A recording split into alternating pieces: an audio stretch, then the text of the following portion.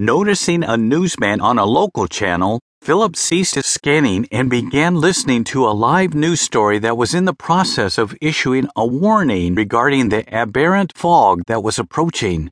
While engrossed in the report, he didn't notice the return of the ghostly women or the unkeptly clad apparition of a young girl that stood beside her. Unaware of the apparitions, Philip quickly jumped to his feet and hurried over to the window where he pulled the curtains back to see if the fog had arrived. But seeing that the sun was shining brightly outside, he closed them and walked back and sat upon the bed. A moment later, as Philip began changing the channels again, a woman's whispered voice emanated from the shadowy room behind him. "Confess," she demanded.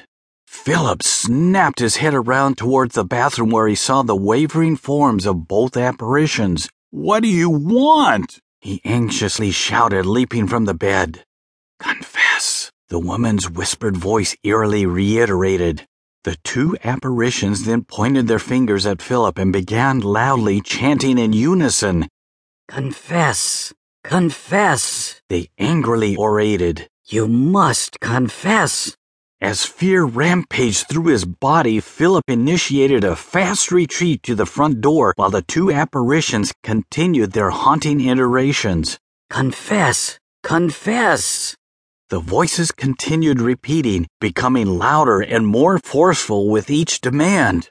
"Stop it! Stop it! For God's sake, stop it!" Philip screamed out while frantically struggling with the deadbolt lock. After the lock disengaged, he flung the door open and quickly proceeded outside and through the fog that had quickly gathered. Scurrying to his car, he fell hard against the front fender of the passenger side and then slid down to the asphalt next to the tire.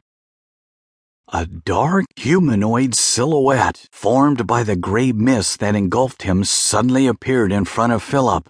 A deeply toned voice then cordially asked, "Are you all right, sir?" Philip looked up to see the motel manager standing on the sidewalk in front of his car. "Has something happened?" the man asked. "Are you hurt? Do you need help?" "Yes, I think my room is haunted," Philip nervously uttered while forcing himself up from the position upon the ground. "Have you been drinking?" "No, I don't drink," Philip abruptly returned. He then pointed towards the open door to his room. "Go see for yourself if you don't believe me." The manager rolled his eyes, shrugged his shoulders, and then turned and stepped over to the open door. He then stood in the threshold. After glancing about inside the dark room, he turned back to Philip. "I don't see any damn ghost in there," he exclaimed. "Go inside and look," Philip shouted, pointing at the room. "I know what I saw, and I saw two ghostly women in there. They kept telling me to confess." "Confess?" the manager responded. "Confess to what?" "I don't know. They didn't say," Philip anxiously returned. Just go in there and see if they're still in the room."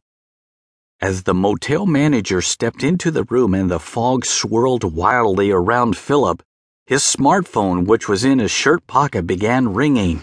Quickly pulling his phone out, he looked to see that it was his mother's number, so he pushed the button and answered it. But just as he placed the phone to his ear, the loudly repeated words, "Confess, confess," came urgently from his mother's voice.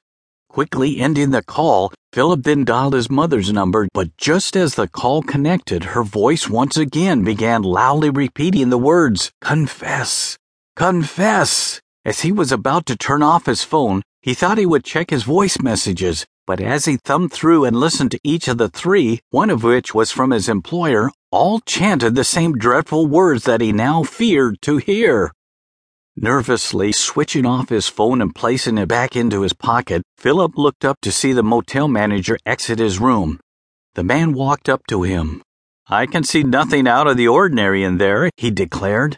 "I think you should go and get some sleep." Philip's eyes widened and his lips quivered. I'm not going back in there," he anxiously exclaimed. "I heard voices and saw two ghosts. I know I did.